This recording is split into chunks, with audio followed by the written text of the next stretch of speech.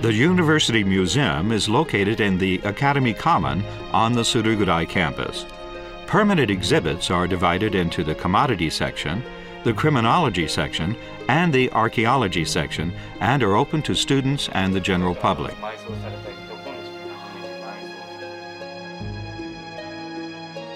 The Commodity section introduces manufacturing processes, including lacquerware, ceramicware, and dyed textiles. The Criminology section displays devices used for torture and execution from Japan and abroad. It advocates respect for human rights. In the Archaeology section, you can learn about artifacts and their process of discovery from academically important ruins that Meiji University has been studying. The museum not only provides a place where people from various walks of life can meet and communicate, but also an environment for research and learning. The museum is a window of wisdom open to society.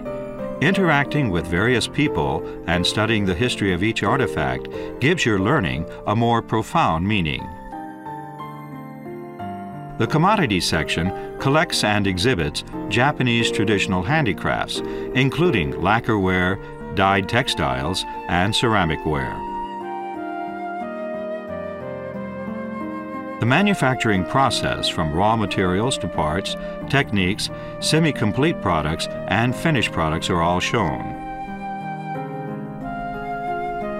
The Criminology section seeks to advocate respect for human rights by introducing the world of crime and punishment.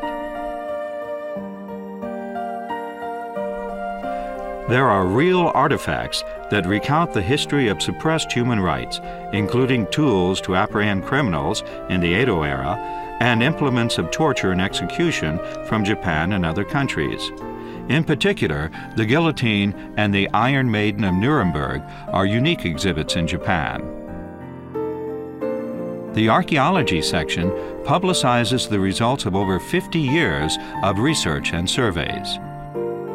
Sites that Meiji University has worked on include the Iwajuku site in Gunma Prefecture, whose archaeological finds have been designated important cultural assets of Japan. Visitors can see actual clay figures and pots found in the famous sites introduced in textbooks.